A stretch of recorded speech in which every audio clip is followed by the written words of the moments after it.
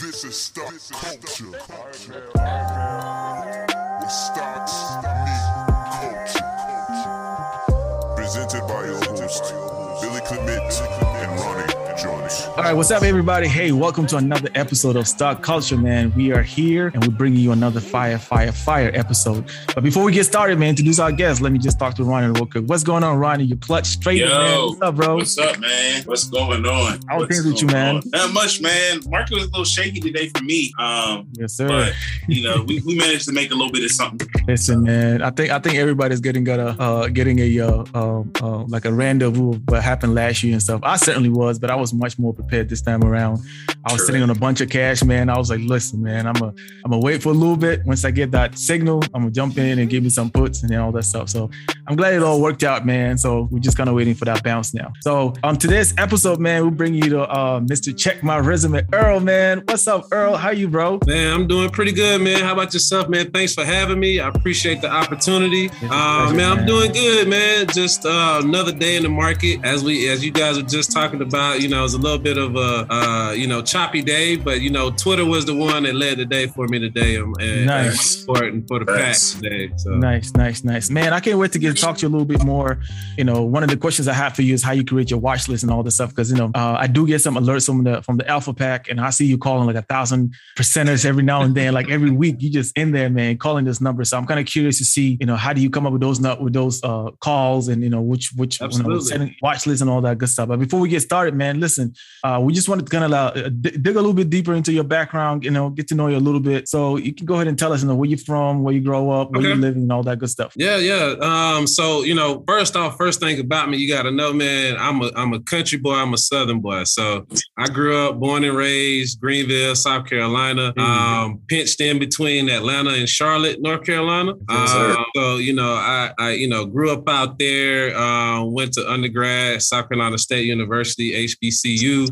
So I did that whole world, man. And I'm a civil engineer by trade. So, after, college, that's kind of the direction I went. It was a long kind of path to get into the stock world, I guess you could say. That's what I was saying, man. How did that lead you to the stock world? Yeah, man. Oh, man. Like, I thought I was going to be building like skyscrapers and bridges and stuff like that, man. That was kind of my thought process. Coming from South Carolina, man, cost of living is like $33,000. There's jobs, but there's a lot in the way of like workforce opportunities. But like when you're talking about entrepreneurship, business, it's not the opportunities growing up in South Carolina look a lot different than, now being here adjacent to Los Angeles, where it's like anything you want to do in life, if you've got the fortitude, the will to do it, man, you can accomplish it. And it wasn't always like that for little black boys in South Carolina. And so, you live in LA now? What's that? Yeah, I live, I'm actually right outside LA, Fontana, Rancho Cucamonga area. Oh, cool. Wow. I know where that is. Yeah. I'm out here with Uncle Elroy. Uncle Elroy. Friday. Yeah. Sure. That's dope. Yeah, so, man. Go ahead. No, yeah. So, I mean, essentially, man, just made that move thinking I was going to do all these things, and reality set in, got into, the workforce and the field, and realized like, it ain't the same for us. Didn't make a lot of money, ended up switching careers, doing a little IT work because it paid more. But when that job fell through, then you're like, what do you do? So then, I just, kind of wandered around aimlessly for a little bit. And then, went back to school. Got an opportunity in California at Cal State San Bernardino. And the entrepreneurship program is a program through like the Department of Navy and in HBCUs where they taught the Black science kids how to do business and, do equity, capital, and technology commercialization and all this kind of stuff. So we were able to go through this program, and we got to work at the Army Research Lab and help companies go and commercialize technology. So you're thinking about like an iPhone, like this iPhone is like the components were made in a federal laboratory. And so there takes somebody from Apple never created the iPhone, just so y'all know. It's It's actually a scientist from a government laboratory that created it. And somebody from here Apple, dropping bars out somebody here. from Apple went into the laboratory and said, "Ooh, I can do this with this." You know, this touchscreen was active in 1989 during the Gulf War. That technology been in existence by the government. It's been used. So that's what they do. They repurpose government technologies. And so I was able to get behind the curtain and see like all these things that are like on the lab. Ain't none of us in there, bro. None of us. You know what I'm saying? We might be the scientists creating the stuff, but like in terms of the people that's spinning it out, turning into these iPhones and all these new technologies, no. The first down marker for NFL football came out of a federal lab. It's a laser technology. So it's that's crazy. So like all this stuff is like, you know, open for people to go in, have a cool idea, and then sell it. And then you just give the government your cut. But, you know, so that was the world I was in for a long time, man. So I got involved. That is, man. You know what's crazy? Investors. What's that? There's a show on Netflix called the UFO stuff, like the files and stuff. Yeah. And they talk about how the government, I mean, I hope they're not listening to this. Are they listening? My bad. They talk about how like they have all this crazy technology, like alien technologies, right? But they're trying to figure out how to modify it to be able to use in a civilian use, right? So it's like, I don't know, man. Maybe iPhone came from that. Maybe all this technology that we see is coming from that. Because I always tell people, I was like, if you think about from the 80s to like the 2000s, and then, you know, even now, it's like technology have changed so fast and so quick. That's true. Think about it. We went from a big, what is it called? The big laser CDs, like the big CDs, PC? whatever they call them. Then went to cassettes, and from cassettes went to CDs. You talking about 8-track? A-track, yeah. And from there, from the 8-track, we went to the CDs, and then went to the well, I think there's something else before the 8-track. I don't know, but we went to the CDs, and after that, the CDs didn't even last that long. If you guys think about it, that's true. Right. CDs didn't last long. Decade. The iPod came out, and that was iPod came out, and then it just obliterated that CD business. You know what I mean? So that's crazy, man. So I think they have better. They have some crazy technologies out there. You just gotta figure out. How to make it. Man, it's endless, man. There, you know, and I probably shouldn't say this, but they have a Google for terrorists, man. At the time, it was during like Afghanistan, one of the first or second tours of Afghanistan. So there's like the government gets these technologies before we do, and so they get to play around with them, use them, and then when they're done with them, then they say, "Oh, America, you can use it now." You know, because they figure out how to control it, man.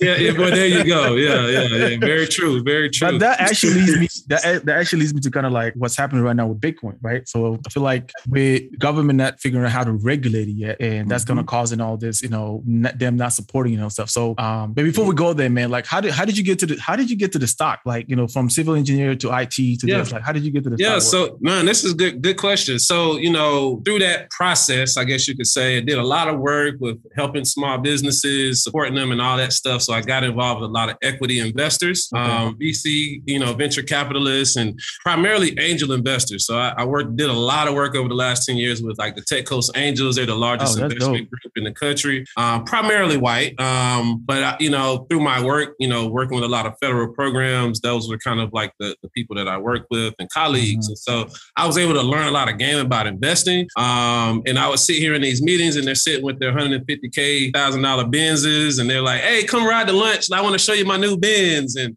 they're talking about this investment and they've got this and this portfolio. And it's like, they invest in companies that are doing all this stuff where money is exchanging. And, you know, they're working with me for chump change. They're just getting their spending money, doing this work that they're, so I'm like, man, it's a whole nother world that I don't know about. So like for me, my focus was like, how do I learn stuff that we not a part of? So like I focused on stocks and equities, obviously, innovation grants for businesses, federal contracting for businesses. So, that's kind of transitioned into my, my current role. Now I'm the Southern California advocate for the governor's office here in California. What? So everything under supply chain, supply diversity falls under me. That's crazy. I have about 40 centers that I oversee and work with throughout the region to make sure that small businesses have what they need and all that kind of stuff.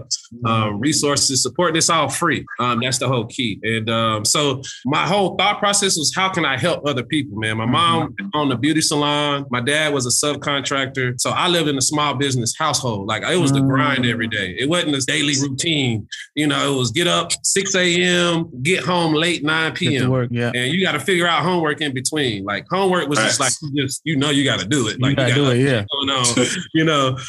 And so like the hustle and bustle. And it's like, I have that sympathy for others that are in that same boat. Like, how can I help them? And so it's just like, when you talk about us as people, Black men, you know how hard it is for us to get in the workforce. If we do get a business, you see how they treat us when you get a business. They don't, you know, they give you the runaround. Right, and I'm like, man, I want to make it to where we can just create for ourselves. We don't need nobody. Whether you do contracting, whether you got a restaurant, whether you doing stocks and bonds. And so that's kind of how my transition got into the stock world. And I give it up to my brother-in-law, man. He was probably like one of the first people, along with, you know, some of my partners, we always talked about stocks, but I think like really getting into individual stocks and starting to name them. I think one of the first stocks I ever got was like WPG, Washington Prime Group, I think it is. I have no idea who that is. Yeah, they used to do like newspapers or something like that. Oh, okay. They're nothing now. I don't have any shares, but I think like that was kind of like the first introduction. And I started trading common stock, man. Probably, I don't know. I was buying shares a long time before I even bought my first option. I was actually pretty intimidated by options, to be honest with you. We got to talk a little bit about that, man, because I feel like even like last year when I started with option, because you know, kind of like you, I kind of knew a lot about stocks and all this stuff, but option was always this thing like, you know, don't do options, it's risky, and then they throw all these big words at you, and you like, I don't even know, I don't even want to know, I don't even want to think about that. And then you open up a chart and then doing all these different lines, and I was like, you know what, this looks like it's going to take too long. But I want to go back to what you talked before, like, you know, exposure is very, very, very important, and exposure with the anticipation that you want to learn something is also very important, because you could have been exposed to all these things. You could have focused, okay, I just got to get my job done, got to get the money and get out. But you went further and then start asking questions, kind of paying attention, like, hey, these guys out here driving like $150,000, 150,000 Benzes and all these nice cars. What the heck is this? Like, laughing about it. Right. Right. You know what I mean? Like that kind of like, you know, because I can tell you there are people who are in your situation right now who see all this success around them, but they will not ask the question, how did you get that? You know what I mean? Like, I feel like people don't do that. Like, how did you get that? How did you, how can you afford your lifestyle? Like, how does that happen? You know what I mean? So absolutely. That's huge. Yeah. I mean, I don't, I always say the thing, like, I'm a little small Black kid from South Carolina, and I'm sitting here, Irvine, and I'm out here in Irvine, California. You know, if you know about Irvine, it's like 34% of all venture capital dollars go to Irvine for medical. That's buku billions of dollars that are coming in investments. So I'm sitting here and I'm like, well, what did you do? And I start to learn, like, sure, like some of this stuff was like, hey, my daddy had a business and then he handed it over to me and I started my own. Or, there was a lot of that nepotism. Obviously, we don't have that luxury, but I think through that, there's ways and things that you can leverage and take advantage of for yourself. And I think the money, like we always talk about, like, and I'm not political, even though I have that role, but I'm not very political, but we talk about, like, all the feel good stuff as a community. Right. And that's great. Like, I love nostalgia. I love sentimentality. I love it, but it's not tangible. It's not tangible. And the only thing that's going to move the needle for us is tangible. And when I say tangible, I mean money.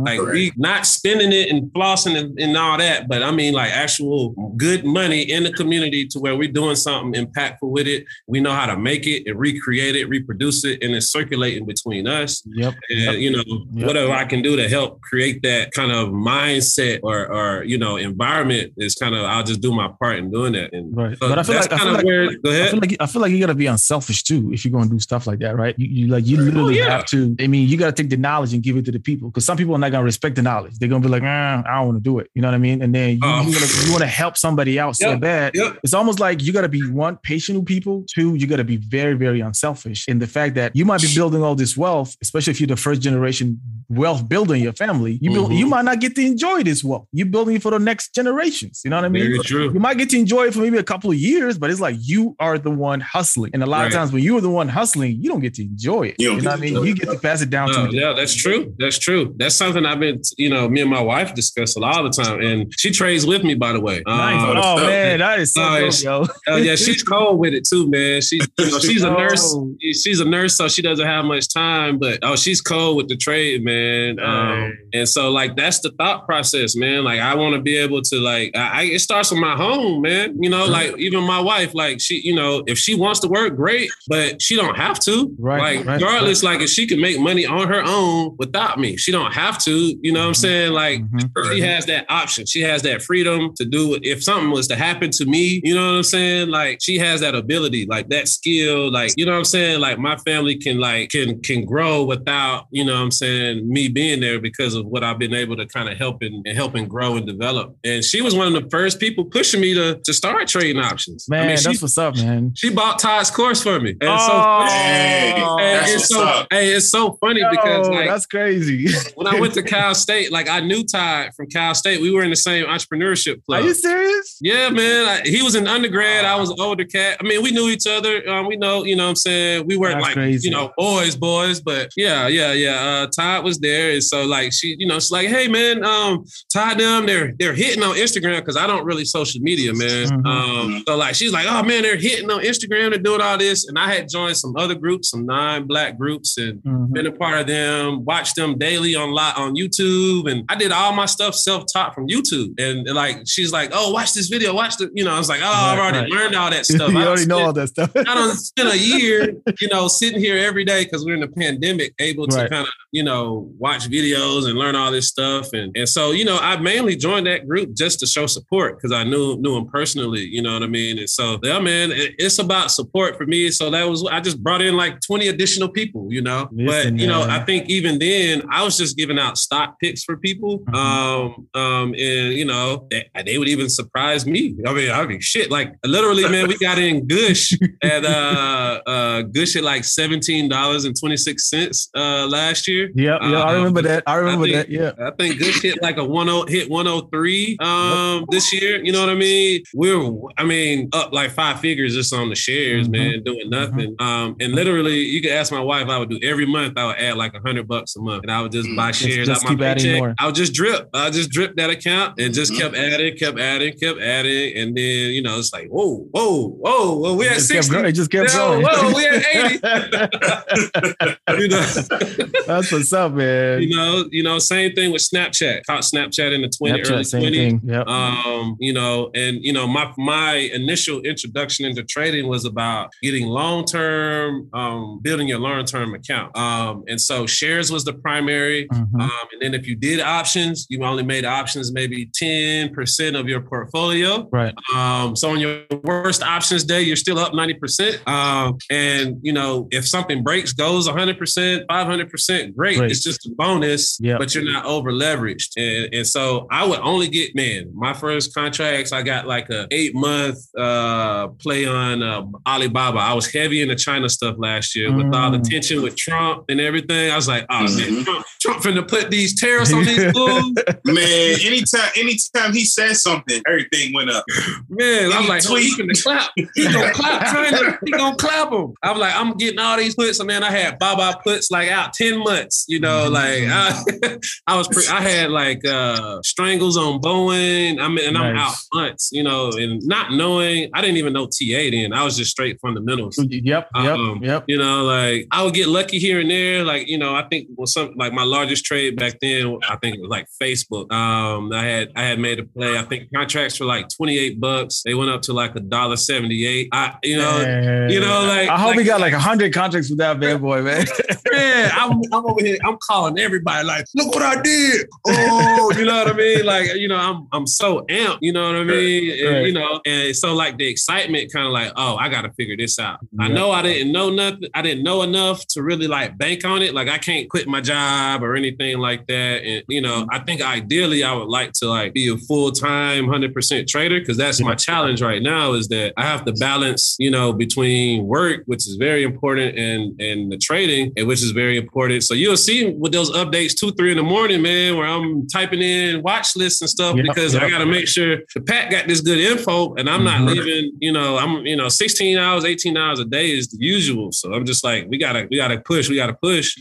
So for me, it was like, how can I learn more? So I got into TC, got in the group, and then I started. I don't know what it was. I think it was like I got on one of those Zoom calls one day. I think Kia Keeley was leading the calls then, and like the excitement and the energy there was like really great, and like we hit some really good wins. I think, man, when I joined that group, just off some of the call outs I did initially, like my port, I think I flipped my port like 300%, like in that first month, not knowing much. So like it was a little bit of like a euphoric feeling, and it gave me too much like comfort. You know what I mean? Like I just stopped. I just started chilling a little bit. Like, you know what I'm saying? Like I don't have to put in as much homework. I got this figured out. You know what I'm saying? I do want you to talk a little bit about that though. But let me see if Ronnie got a question for you. But I do want you to talk a little bit about that because I mean we keep laughing about this September thing, but I feel like at that point a lot of us were comfortable, right? Because literally like from August all the way to like September 3rd, everything was hitting all-time high. Like I was hitting 1,000% in all my plays. You know what I mean? Like it was ridiculous. You know what I mean?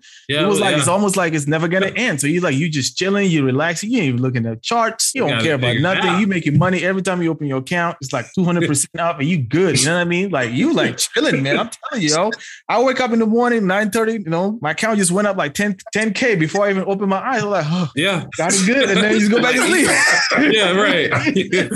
That's facts. It was that easy, right? But it's like I feel like kind of going back to what you say. You get comfortable in yourself. So before you talk a little bit about that, Ronnie, you have any questions, man? Yeah, man. Just based off of what you were just saying a minute ago, you say you were getting comfortable. What pushed you to the point where you got out of that comfort and you were like, wait, hold on, I gotta take this serious? I think like September 3rd, great timeline, Billy, because I literally joined TC around August of last year, so I was late to joining the group. Like I said, I was in another group, and so I joined and hit it, and then that September 3rd happened.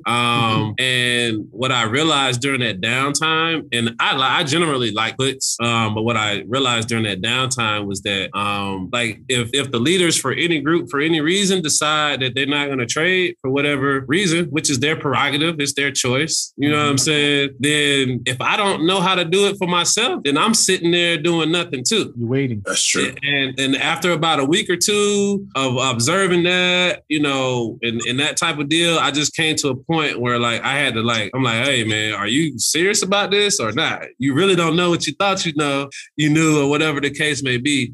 So, for me, it was just like I need to figure out a solid method. I think fundamentally I can come up with good, ideas and ideation, but I think in terms of like how to properly execute in a good process, I didn't have that, and that hurt me with my confidence and execution and all that time and stuff. So I had to go back to the drawing board. So how did you develop your process basically? So you went from that point, you're like, hey, I'm too comfortable. I need to figure out how to do this for myself. How did you develop your process? Right. So and so this is the story of AlphaPack. So essentially with that, there was a few other individuals, who we all, kind of like, part of the groups and trading together. FICO Jordan Billy was one of them.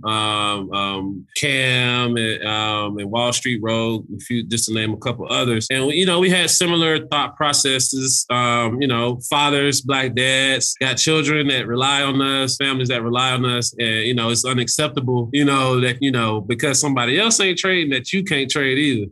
And, like just to put it bluntly, like I'm a grown ass man. That's a fact. You should be able to go and hunt, man. You don't get away from right. Go out there. Yeah. So we went on an expedition to I don't know if you kind of like self-imposed like ban or self-imposed kind of like exile where you just go off in the wilderness or in the desert and you kind of like figure it out. We went through a few different trading styles, testing things things, bouncing ideas off each other, arguments, the whole thing, like everything. Like we got to go through that process together if we're going to do this. And then we came to a point to where, we found the strat. And we didn't immediately bring the strat to people because I tell you, when I first got the strat, man, I was screwing up. I was taking L's. I didn't trust it. It would break 212 or whatever the code is. And then I would sit there and watch it. Is it going to go? Is it going to go? Oh, it went. Oh, and then I get in and then the first pullback happens and now I'm down 30%. Oh, no. Yes, sir. So like, I went through that whole phase of like losing, even me and my wife, because my wife she traded off of SMAs and she had a very solid strategy that she would hit, she was just more of a scalper and she was very successful at it. So like that transition, even for in the household was like, man. There's probably tension in there. Yeah. Like, what's up with this strat? Like, what is this? Yeah, like this thing ain't working here. And so like, it took a while. And then we opened up the pack because at that point we had felt like we had gone through so many like dead ends. All right, we did this didn't work. We did this didn't work. We did that didn't work. All right, cool. We kind of refined and made all the mistakes. And then now it's like, all right, now we got the process. This is what we do. And then we thought we did. And then even then in the first month or two, there's still things we're seeing like, oh, we should refine this. We need to have these kind of contracts with this type of call out. And so we're looking at ways to better improve so that we're protective of the members in the pack. So, for me, my thought process is I work every day. There are instances where I get calls at 6 a.m, 11 p.m. at night, 2 p.m. in the afternoon, and I got to take it. I can't be in the middle of a scalp. Right. And I gotta go pick up the phone. FICO has the story of the infamous $8,000 diaper where you had to go change a diaper and you come back and you down 8 bands, you got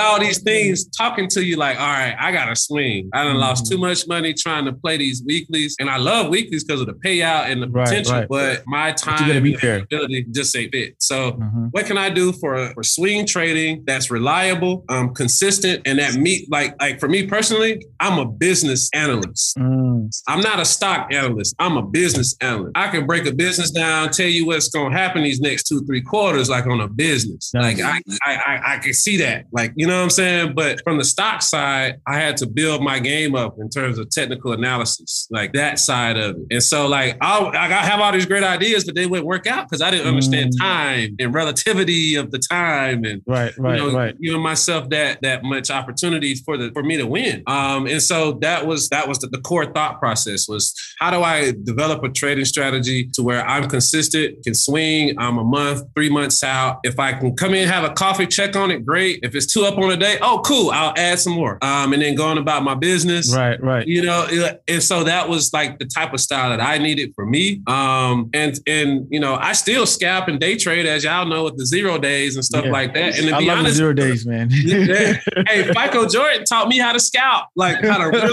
really scalp. Shout out to FICO, man. I used to pick his brain, man. Every day is to pick his brain. Every day, August, September, October. Man, what we do, we playing supply and demand zones and we scalping SPY up and down. And so like that's what got my like day trading, it beefed me up day trading wise. And so as far as like my strategy, it was like I needed something consistent. So I just did some trial and error, with the strat, there's different scripts and things you can use to kind of like, help speed up the process and going through stocks. I found a lot of different setups and you got PMGs and you got all these things, but I think consistently for me has been weekly reversals on the weekly level. Okay. Those have been like the most consistent setups that I have found for that intermediate time frame. So 2 weeks to 6 weeks type of trade. That's a good time frame for those because if they really run, then you can let them sit in there for a month. Right. But if they pop in the first 2 weeks, you take your profit, you get the hell out, you sell it with a couple weeks left on the contract. Right. You're not fighting theta. And that's my big thing. I don't want to be fighting theta. You don't want to get taxed, man. Shoot. Yeah. Yeah. So that was the general thought process. And I think, just to dive into it, because I think that, people oftentimes think like, oh, I just need to find a weekly reversal. Let me find a 2-2 or 2-1-2 or 3-1-2 and I'm good. But it's a little more than that. Like obviously obviously you got to look into your sectors. Like we would always confirm everything with my sectors. And it's probably good that I just kind of go through that whole process, right now. It's a good segue into that. Yeah. Let's get into it. At this point, man, y'all want to grab a pen and paper. I know, right? And I do want to say this, like, if you don't know what the strat is, I'm telling you, like, it's intimidating in the beginning because it's like you literally have to rely on a bunch of numbers, like 213 or 123, whatever, and then you're no longer using the SMAs and all this stuff. You can still use it if you want to, but it's like, I'm telling you, just go research. Life changing. Yeah, go research that and get into it. So go ahead, man. Absolutely. So one of the things I do in the Alpha Pack, I hold a Thursday call. We call it the Strat 101 call, and I basically go through like the fundamentals of the strat and the basics. And then in one of those sessions, the third week, I do like how to create a watch list call, and that's basically for folks to kind of develop those skills and tools for them to kind of fish on and hunt on their own. So like primarily, obviously we all have stocks that we have ideas about, and we have like what's called a circle of competence, which are those stocks that we typically look at on a daily basis. So we'll throw those out the window. Cool. We know about those. But then what I do with these scans and the setups, I'll go through. There's one particular setup, and I don't know. I guess I'll stick to the swing setup, but 2-2 reversals on the weekly level, as well as inside week scans will give me a nice size list of stocks and tickers that I can kind of go through to comb through. So what I do with that, like say it gives me 100. Obviously, I'm not charting 100 of those, all 100. I'm going to comb through the ones that either I know the sector is really strong. We got good setups on the sector. I have news on it. I'm familiar with the stock. I've played it before. There's some familiarity. And then I'll pull those out that overall list. And so that gives me a new list there. Then from that, I'll go. So essentially, I've identified ones with that setup that I like. So I'm looking for, in the bullish case, I'm looking for those that have hammers, Momo hammers, those that, price action is pushing, and we're looking, probability of it breaking the 2 up on its next candle. That's the general thought process. So I make that initial list. The next thing I do after that, I start drawing the broadening formations, because I want to know how much room does this thing have to go. I want to know, like, if it's got a 10-point move, 5-point move, and how is that in relation to percentage points on the underlying stock. So if that $5 move is 20%, like in the case of Plug I'm in right now, I'm targeting $30 on Plug. I don't have the exact percent breakdown, but it's like it's in the teens. And so that's a nice size move on those contracts we're in. Right. We got in there at 30 cents, for October, like we're in there super cheap, low risk. And we're just looking at upside. And as much as the market keeps pulling down, that's what I'm saying. Go no further low. It's at the bottom. It ain't going no lower. Right. So it's like we just got to sit and wait. And so I just did that calculation. So I did my broad informations, and then I make another cut of that list. So now the ones that the broad information just sitting over top, you've got like, a percent or two away to the next broad information. I may be like iffy on it. And so then I'll make that cut. And then the next thing I do, the last step is I'll go on the analyze tab in TOS. And then I'll start putting on contracts that I would like to play. And then I'll start calculating the return on investment. How much am I going to get paid on these contracts, this strike, this expiration? And I'll play around with dates, because you can do this Friday, next month, 2 months. And so I'm picking all these different contracts with these different dates. So I'm getting an idea of like what contracts pay the best, which ones show the best like strength. So the downside also is part of it too. Like which ones are going to protect me on theta on those pullbacks. Yep. I may buy an extra month because it protects me better. Even though the earlier month will pay better, I reasonably can expect these stocks to go 2 up every single day, or every week 2 up, or every month 2 up. There's going to be pullbacks. There's going to be sideways days. So time allows me to compensate or account for that. And so that's the process, like step by step. And then after that last filter, the stocks that pay me the highest percentage point, or pay me the highest, I guess, amount of money per contract, I guess based on the underlying stock price. So if it needs to go 1% or less than 1% and it's going to give me, I love this for 0 days because I could get like a 50, a 0.5% move or, a 0.75% move on a stock, and it gives me 100% on the contracts. I'm like, what? I'm like, whoa. That's crazy. I can't buy it. I can't buy enough. You see the ones with the rocket emojis and the fire, like that. Get some more. Load them up. Yeah, yeah. And so, that's the process. Sorry, cut you off. No. That's amazing, man. Because it's like you go from last year where you really don't have solid process to this process right now. You know what I mean? Like when you're not going in blind. You're not going in blind anymore. Like, you actually know what you're doing. You know what I mean? Yeah. Like, you actually anticipate some of those moves, anticipate some of those things. So one of the questions actually that I got from one of my people is like, so when you're looking at the option chart, like the option pricing table, which strike price to pick? For me, I always tell people like try to stay in the money at least. You know what I mean? Right. But what is your process for that? Do you like you just kind of talk a little bit about it, but how do you determine on that table which strike price to go with? Okay, good question. And my boy Boss Game VIP, we always talk about this. Like, are we going hedgy or are we going more lotto? Like, so like in the case of, I'll use an example of Starbucks. We played Starbucks in June. It had like a double inside month setup. We took the break. We ran the trade for like 5 weeks consecutively. Wow. It hit a major broadening formation, pulled back right into PSL, and that's where it's at now. It's trying to get out of that chop. Yep. And so we had a debate after seeing the setup, like, are we going to take August or September contracts? Now, mind you, this is June. And so we went through that process. We literally on the call that day, me and FICO Jordan went through the contracts, the analyze tab, and put the ROI and, the theta, everything for everyone to see. Like, all right, September is going to pay you this and do this for you. August is going to do that. So like for me personally, because I don't like theta at all, I would rather take that incremental 10% each day than to see that thing drop down 8%.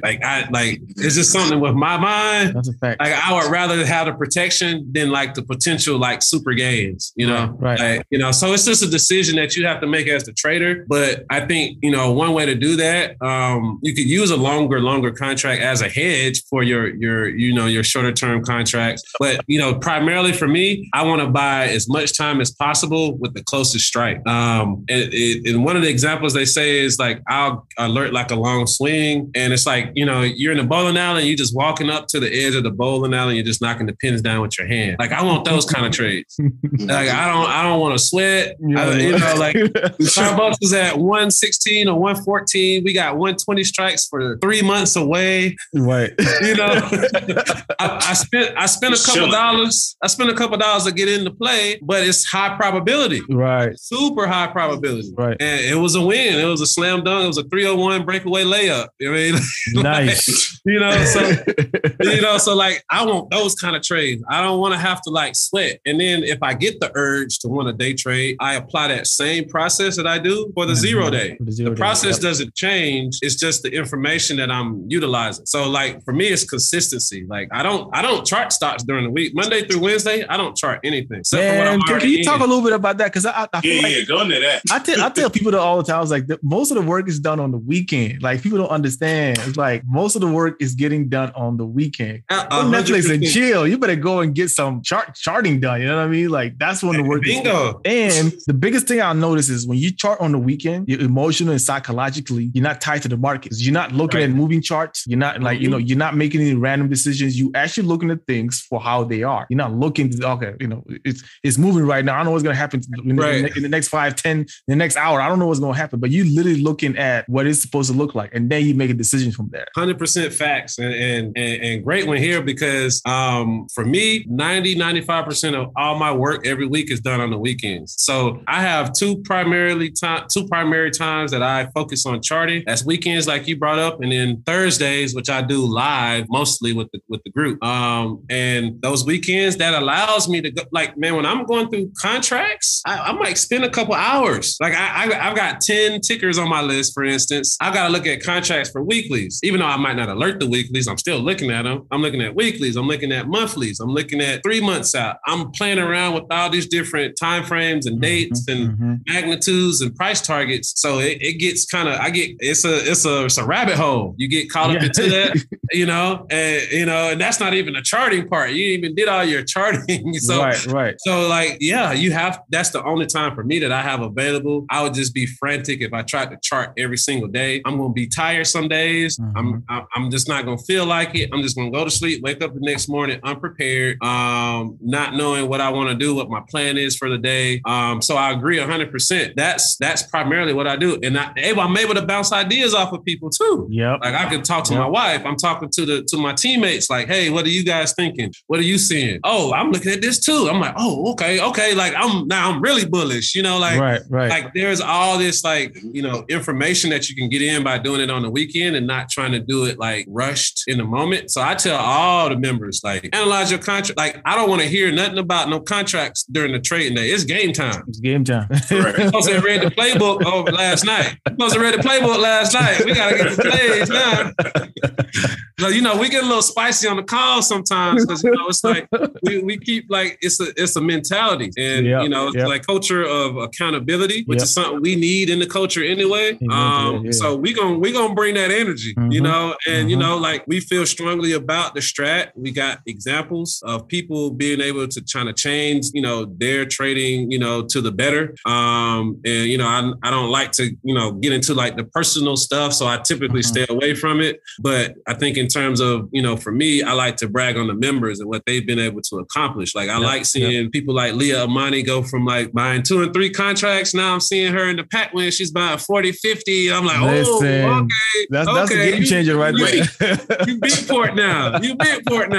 So like that's what I like to flex about that kind of stuff. You know what I'm saying? And so like, I respect everybody doing their thing, but I think like us in the Alpha Pack, we got a way that, we smacking. We've been on a hell of a run right now. Yes. 9 consecutive weeks on those 0 days. We done smacked at least 200-300% on a trade. A lot of times it's been multiples. And obviously with the daily alerts, we have those that pop, regularly. But, I think like for me, it's like, I want to send a message to like just the community as a whole. Like, I think that, a lot of us have been wandering around trying to find that home that's going to give you consistent, support and the tools that you need. It's about skill development. Yep. I'm here to help you put another tool in your tool belt. You know what I'm saying? Like that's the best thing a group can do for any trader is putting the tools in their tool belt. Like, sure, I can make you some money, but like if I'm gone and I decide to change careers, you screwed. And plus, like now you can take that same skills and you can teach somebody else in your community. So like now you have extension of yourself into somebody else, and then they can kind of go and duplicate. You know what I mean? That's all this about. Like it's like we can have this group, but if we're not teaching you how to do what we're doing, there's no point. Because it's like you said, something can happen and we're no longer here. And now you just like, we feel like, you do a disservice to the person. You know what I mean? Like that's you're not helping them out. You're not helping them out. It's not fair. Yeah, it's not fair to you. It's not fair to your wife, your significant other, your families. Like we put too much time. We're sitting on the calls with folks 6 hours a day, 7 hours a day. We're on chats with them in the evenings. We're on Zoom calls. Like there's a lot of investment, and like it is my duty as 1/6 of the ownership of Alpha Pack to make sure that our members are progressing. They're getting the tools. They're getting something tangible to make sure that they are growing. It's the same way I do for the state of California when I'm helping people with starting their businesses. They got to have the tools they need so that they can be successful. I can't go and sell their products for them, but I can make it easy for them. I can make it easy on them. I can like help them learn. So like that's kind of like the core of where it is. And I get like really passionate about it because like I feel a certain type of way about some of these so-called stock gurus and like how things, are, in the community and like, like I see people losing. That pissed me off, man. We ain't got money for that. No, we don't.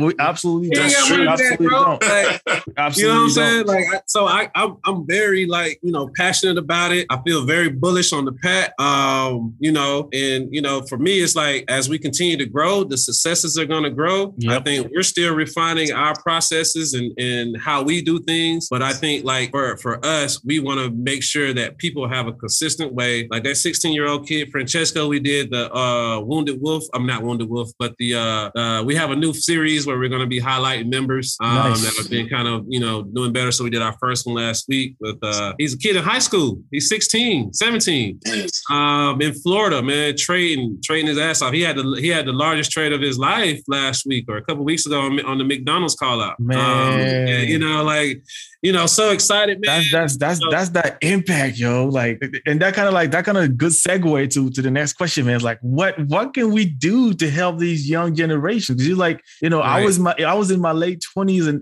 going to 30s when I was like start taking the stock seriously and stuff. Right. I don't know what was my mentality was when I was a teenager. I don't know why I haven't even looked into the stock market the way I'm looking right now. You know what I mean?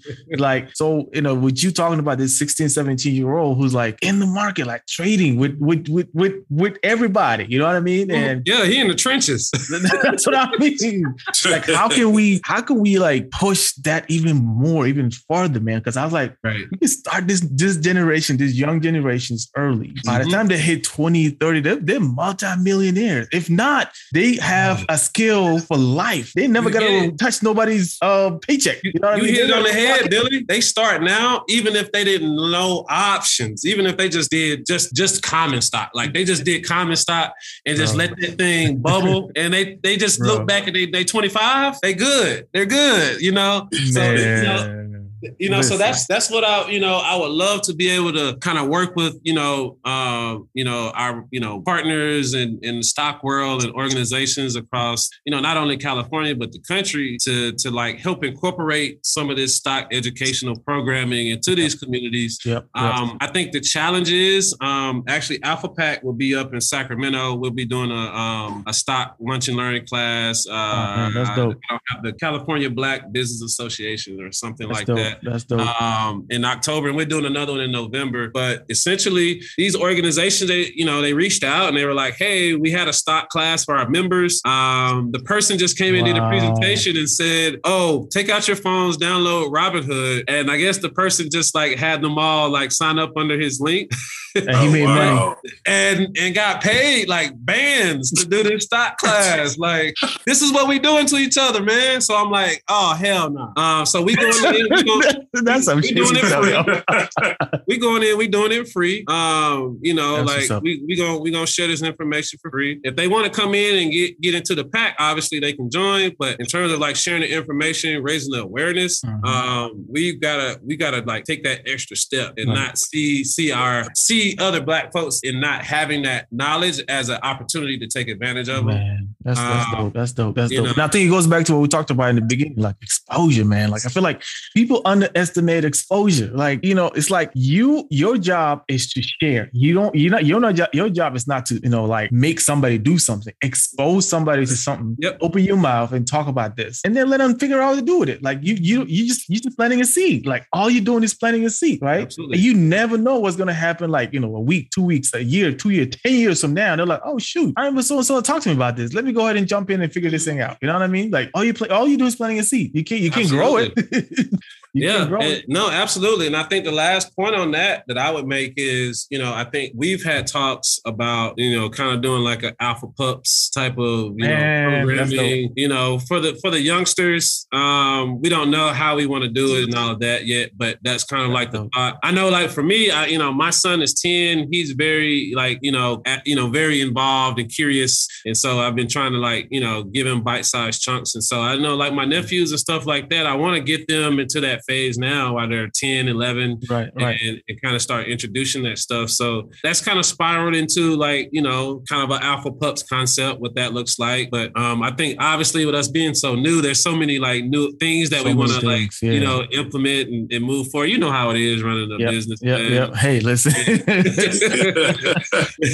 Oh man, Ronnie, what you got, man? Yeah, man. So what would you say to the person who's listening, who is just getting into stocks? They hear this conversation, what we're talking about, and they don't know how much to start with or what to look at. Like, how would you steer them as far as, because when I got in, it was like, oh, I thought you needed thousands of dollars to get into options. Right. But that wasn't the truth. That wasn't the case. But what would you say to that person who's trying to get into the game, what to start with? Right. I'll just speak from my own experience. Like, I started with $200 getting into the market. I started out with $200 and I was only doing doing common stock. And I would, and because I was working, I didn't want to overcommit myself or put too much dip on my chip. So I started doing like little drips every month, $100, $200 a month. And then I increased that. I went to 5 and, and then that allowed me to kind of play around, make some mistakes. Like, I sold these shares. I took a loss on them, but it's only like 10 shares or 5 shares. So I was able to play around with the small amounts of money, get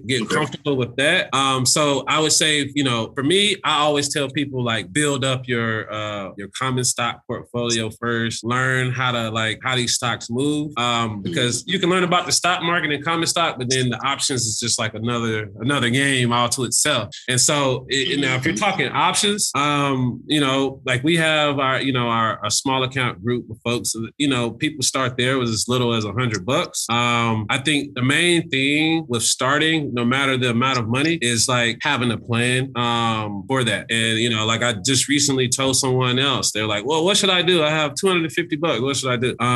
If you were to ask like someone more of like on the day trading side, they'd probably tell you to go in, take like 20, 30% every day, hit a bunch of scalps, hit like one every day or a couple every day and build it up that way. That's definitely an option. It's a lot of work. You almost have to be perfect to do it.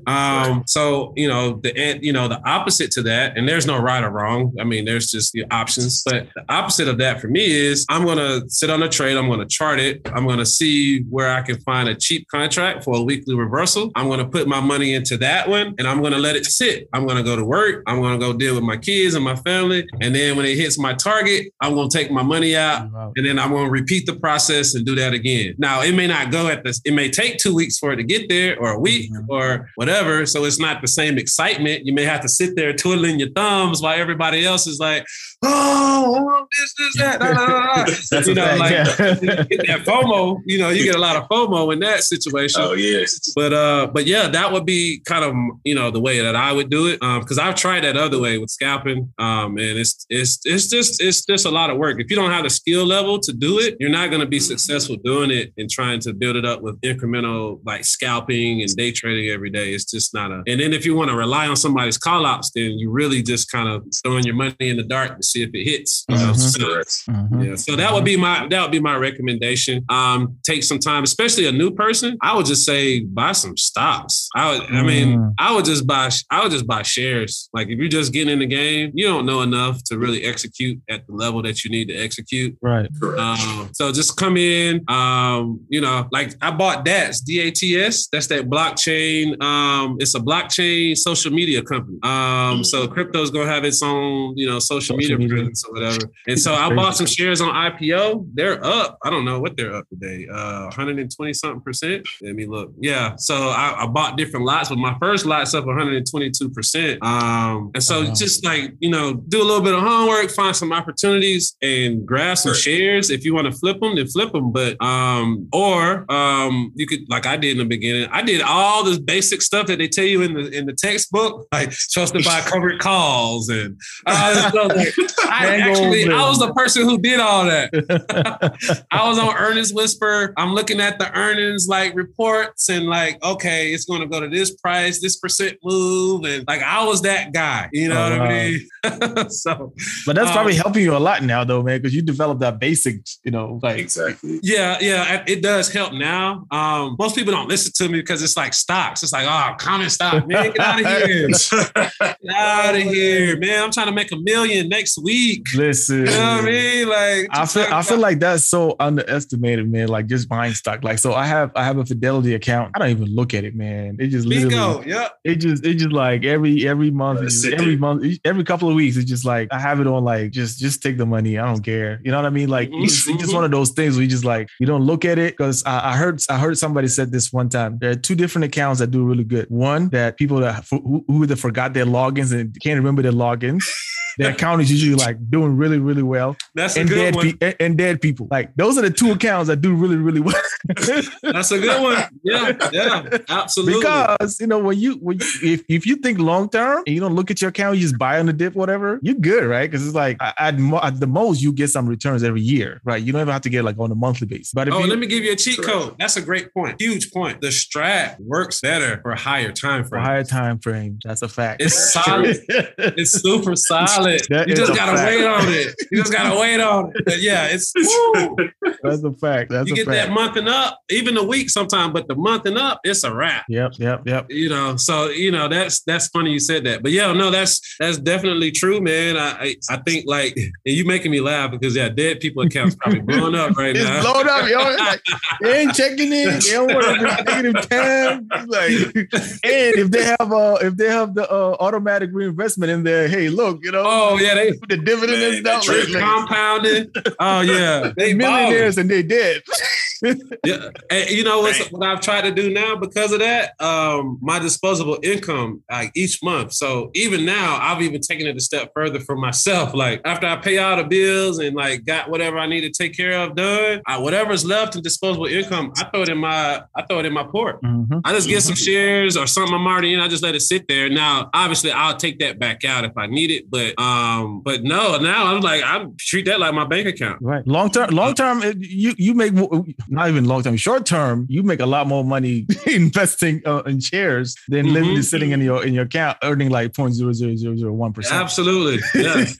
And I was conversation me and the bros are having, and I'm like, why are we not doing that? Like, I can make 8% over this month, just letting it sit here. Just let it sit there. You know, let me find the right setup, and it's a wrap.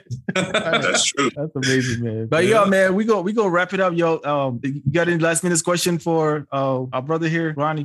Yeah, man. I want to go back to the beginning, man. When you first started talking and you said that you were around a bunch of wealthy guys in California and they were talking about stocks. How do you see how you were back then, sucking all that up in like a sponge to where you are now? Because that could have looked totally different then. And then now you like, bro, I make 1,000%, 500% on plays. Like, where's your mindset looking back then to where you are now? I'm always had like good career jobs and stuff like that. So like, but I didn't have no confidence when it came to that level. Like, I know I'm doing good, but this like black good. Like I'm doing black good. You know what I'm saying? Like I got a little 6-figure salary. Like I could, you know what I'm saying? I got my life card. What you just said, that is so deep. Like it's like I'm telling you, like I wish like, you know, I'm in the IT world too. So I see a lot of those, you know, like, hey, I'm doing good for a black person. But I was like, yo, we gotta take that. We gotta take that mentality. Right.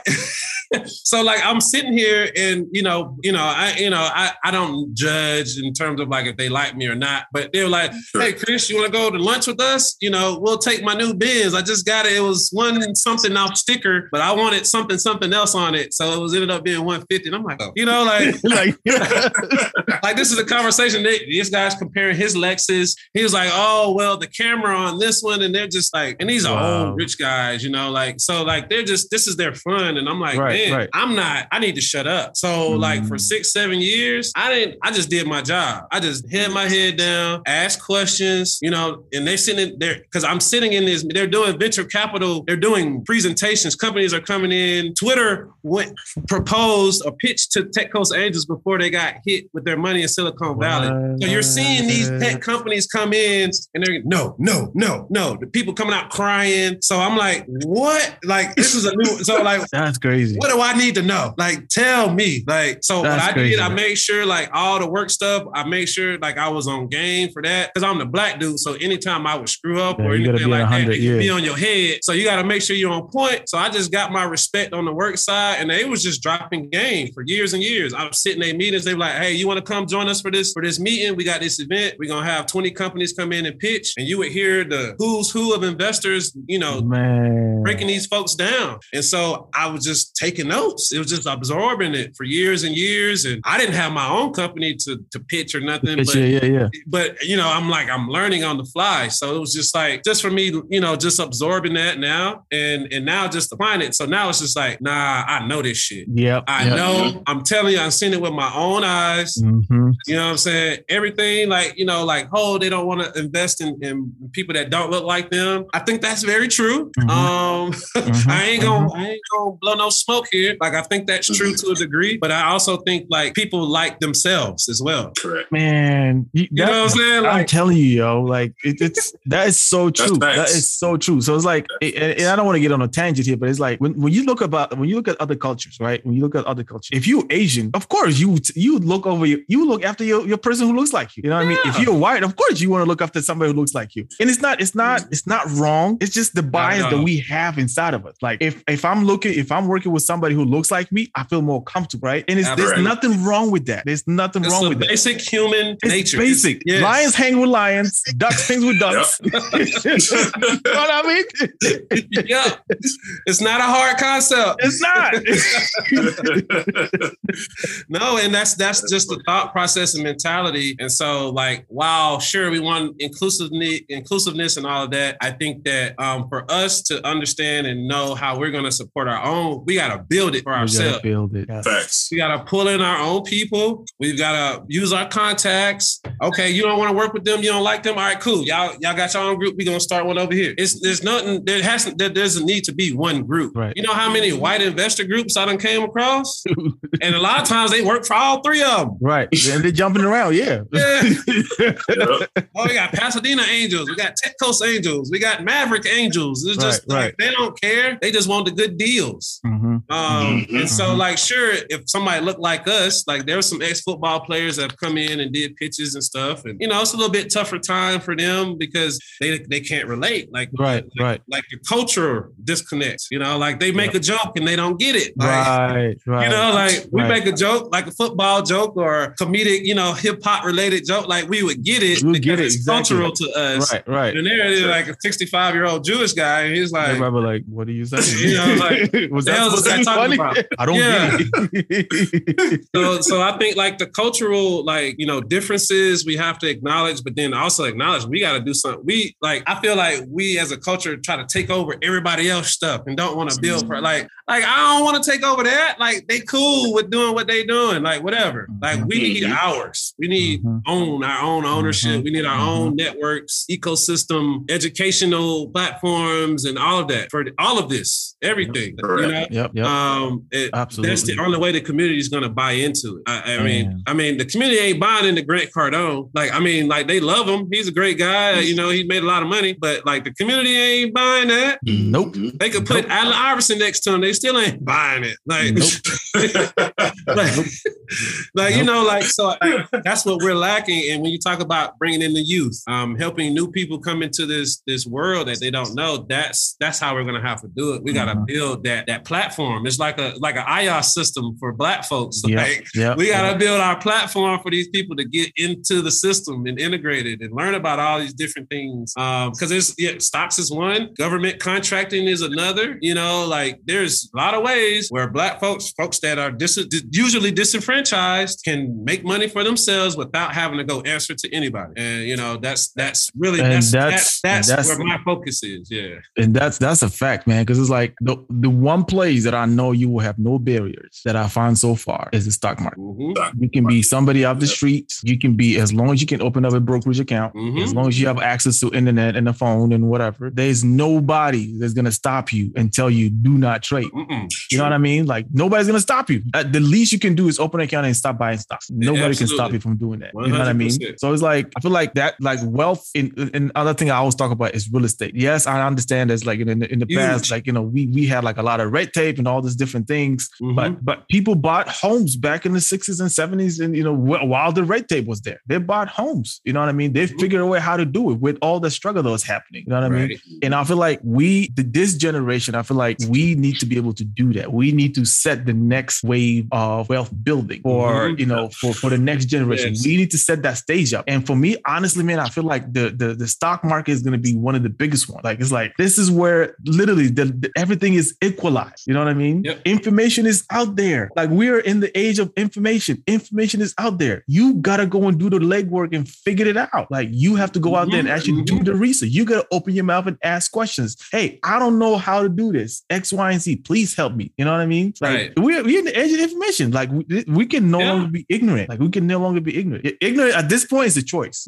Right. You hit it on the head, man. It's a choice. It's a choice. I mean, that's the thing. They just got to take responsibility and ownership for their own lives or just the culture. We just got to take ownership for our own futures. Like we know it's messed up. We know there's issues. We know it's a lot that's got to be fixed with the system. But that's what every culture. Yeah, like we get every culture is messed up. Yeah. That's true. I just like to spend my energy on solutions. It's like like let's figure out how to move it forward. There's gonna be people that harp on the problems, and that's great for them. But like to your point, Billy, it's like we gotta just really really understand, and it's really about mindset, mentality. Like that's my interpretation. It's like it's the mindset. Mindset. A lot of the hard work we're gonna do right now, especially for the next generation, is all gonna be mindset. You know what I mean? We gotta do a lot of healing. We gotta do a lot of psychological unlearning certain things. You know what I mean? Like we gotta be okay with being in certain rooms and be having that confidence. And frankly, we gotta be okay with creating our own rooms, creating our own tables. Like, we don't have to go sit with other people. Like, we don't have to do that. Typically what happens once we do something, they come knocking on our door. Yeah. That's facts. And I have a whole dissertation on that. Like I was like creating things, and then the next thing you know, somebody's making money out of it, and you're like, wait a minute, we created this. How are you making money out of it? But that's a whole different podcast. Oh yeah, for sure. No, that's a very important one too. But yeah. But Earl, man, listen, man, your resume is impeccable, bro. Like, I mean, you got the name, Mr. Check My Resume. If y'all want to check his resume, go check his resume. This man is the real deal, yo. He is the real deal, bro. We appreciate your time, man. And honestly, I can't wait to see where you guys, you and Cam and FICO and the other team, like where you guys take the Alpha Pack, because I feel like there is something bigger like that you guys are creating that you guys might not see the whole picture yet, but I feel like it's coming. And and as long as you guys stay consistent, man, I think you guys are gonna be surprised on, or maybe won't be surprised, at how much impact you guys are gonna have in this world, period, in the culture, period. And the Stock Culture podcast, man, like that's what we want to do. We want to be able to impact more people, man. So we appreciate your time, man. Any last words you want to tell the people? No, I mean, thank you for the opportunity, Billy and Ronnie. I really appreciate it. Allowing me to share and tell about my story. I know I'm not one of the popular stock folks. I'm not a big social media guy, but if you don't know about us, listening in, we're the Alpha Pack Trading Group, www.alphapacktrading.com. I'm 1/6 of the leadership here. And we're here to help you grow and become an asset. And I think it's about the culture. Everyone is welcome, and we win. We win over here. Yes, sir. That's how can people get in touch with you, man? How can people get in touch with you, follow you, and all that stuff? Oh yeah, you follow me on social media at Mr. Check My Resume, all one word, on Instagram and Twitter, and then on my personal page at Stouffer Earl on Twitter, which is more of my business profile. So it'll be all business related stuff on there. Nice, man. Nice. Ronnie, you got any other thing, man? Man, thanks for dropping the gems, man. I hope the people who are listening took some notes, because I know I did. Yes, and I definitely appreciate you taking the time, man, and dropping the game on us. And we're happy to see what's going on next, what's happening next. Have you back on again. So appreciate it. Absolutely. I'll be happy to, man. This was great. I had a lot of fun. And thank you guys for the opportunity. I really, really appreciate it. Hey, no problem. Appreciate your time, man. Hey, Stock Culture, man. We are out. Another episode on the wraps. See you next week. Peace. Peace.